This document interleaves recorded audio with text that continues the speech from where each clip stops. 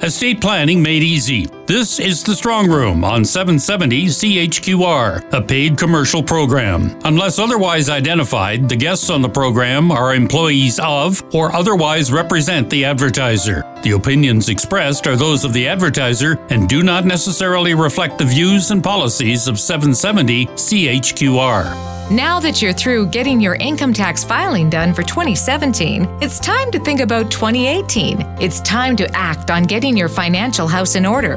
That should start with learning about creating a life plan. MacMillan Estate Planning offers 3 opportunities to do just that. Tuesday, May 29th in Edmonton, Wednesday, May 30th in Red Deer, and Thursday, May 31st in Calgary. You can register online for any of those seminars at MacMillanestate.com. It's a chance to get your house in order before summer. A chance for some peace of mind because you have a plan for your life going forward. Don't put it off. Check out MacMillanestate.com or call the office weekdays during business hours at 403-266-6464.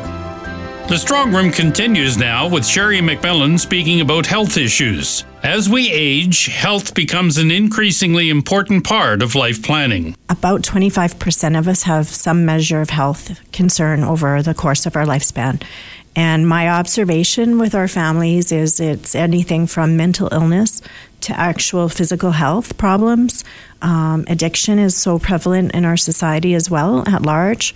And so all of us as families have real issues to contend with, and they are not tactically the legal side of a plan, and they're not tactically the tax side of a plan. These are practical things that we face as families in our estate design. And if we don't account for them properly as soft issues, we can really be quite damaging to the family unit, because these are really heartfelt and important pieces of our puzzle. And so I think the dialogue is so valuable with families in this regard. So, when we're building, for example, an estate design for somebody that has children that have bipolar, and it's very relevant in our society today. Well, the concern of the parent group is always, okay, well, I could give them this wealth, but the problem is if they're on a high, they'll do really, really well with it. But if they happen to be at that moment in time on a low, they may go through all of that money and have nothing left to be cared for with later in life. And so these are real thoughts. These are real fears that we have, and these are the real what-ifs in family.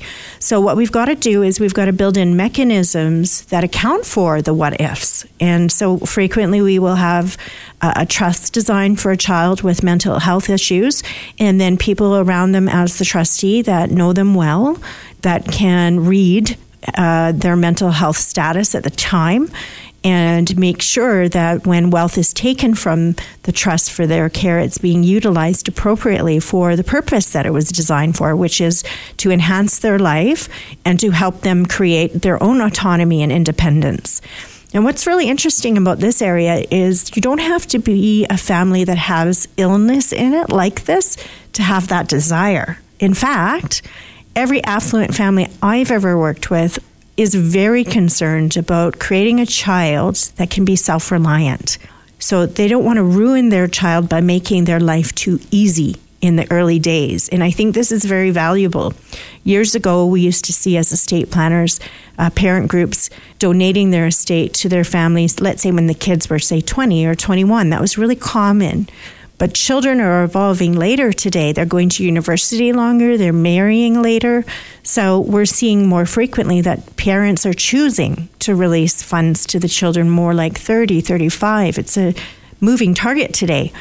The one thing I will say, due to the blessing of working in England, is that one of the real sad things that has happened is obviously in our society is how families have created affluence, given it to children too soon, and they've spent it all and are less, in a position to do well in life because they never found their own purpose. So we actually recommend to all our families, if you want your children to be autonomous and self-reliant, let's parent your child in your estate design in the exact same way you would if you're alive. So if you wouldn't write a check to your child for $1 million for a Lamborghini when they're 21, then why are we doing that in your estate? Instead, what we often do when children are between, let's say, 18 and 30 is we're encouraging them to become self-reliant. We encourage them that, you will do well if you go to university, and we'll give you a little down payment for a house if you do that. And what you earn, you can take out of the trust. So we're incentivizing them to find their own purpose and passion. And by working in England all these years, what we've actually seen is more of what not to do.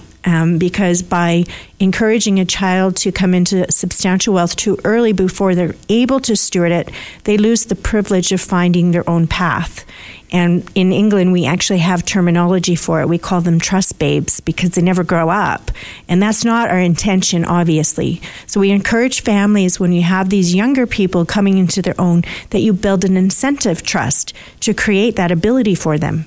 All right, I want to spend the last portion of this program on a topic that is relatively new to all of us, and that is right to die. How do you plan for that in an estate or life plan? Well, it is a brand new topic, and it's been in discussion, of course, for quite some time now. I would say a strong decade, Peter, and not just in Canada, internationally speaking. In fact, I think it was Norway was the first Western country to legalize end-of-life planning. So there's a lot to think about in this area because, of course, it comes down to your values and belief sets, sometimes not just from a religious point of view, but what just feels absolutely right to you. And because we're having these moving targets in legislation and they're new legislations, we don't have a lot of precedents in law yet. We don't really know how they will be unfolding, and nor do any estate planners and nor do any doctors truly at this juncture. But I think because it's an evolving area specifically, and we are the most aging population we've ever been, and we're living the longest than we ever have, I think that we do ourselves a disservice if we don't pay attention to this topic year after year after year in your annual review work.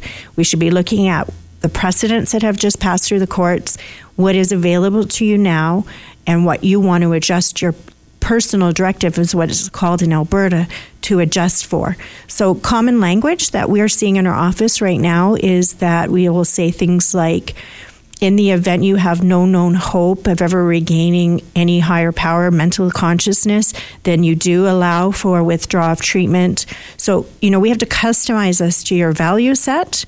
And one of the things I share with husbands and wives is this is tricky because if you're married to somebody you truly love, you don't want them to put anything like that in there. But if you don't give them that power, then they may not be able to meet your needs and meet the dignity of the end-of-life planning for you.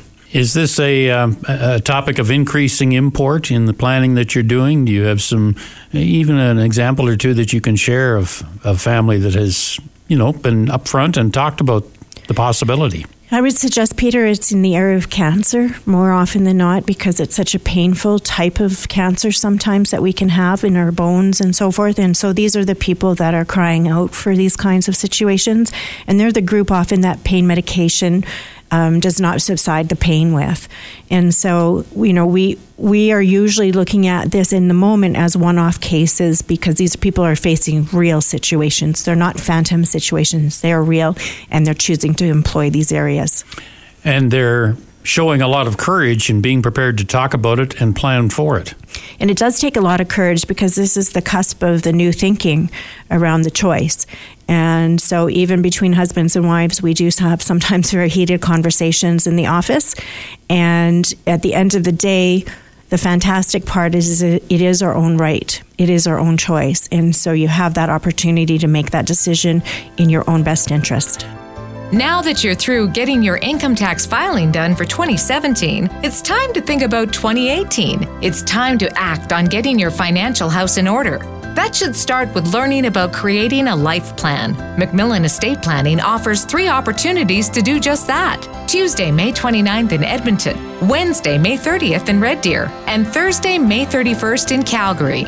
You can register online for any of those seminars at MacMillanestate.com. It's a chance to get your house in order before summer. A chance for some peace of mind because you have a plan for your life going forward. Don't put it off. Check out MacMillanestate.com or call the office weekdays during business hours at 403-281-0000. 266-6464. MacMillan Estate Planning Chief Executive Sherry MacMillan. That last point is why creating a life plan is so important. You have the chance to be in charge of you, to lay out the rules about how you want to be treated and how to remain in charge of you even if you lose mental or physical capacity. Don't waste the opportunity. Call MacMillan weekdays during business hours at 403-266-6464 or check out the website at macmillanestate.com. That's our program for this week. Thanks for joining us on The Strong Room on 770 CHQR.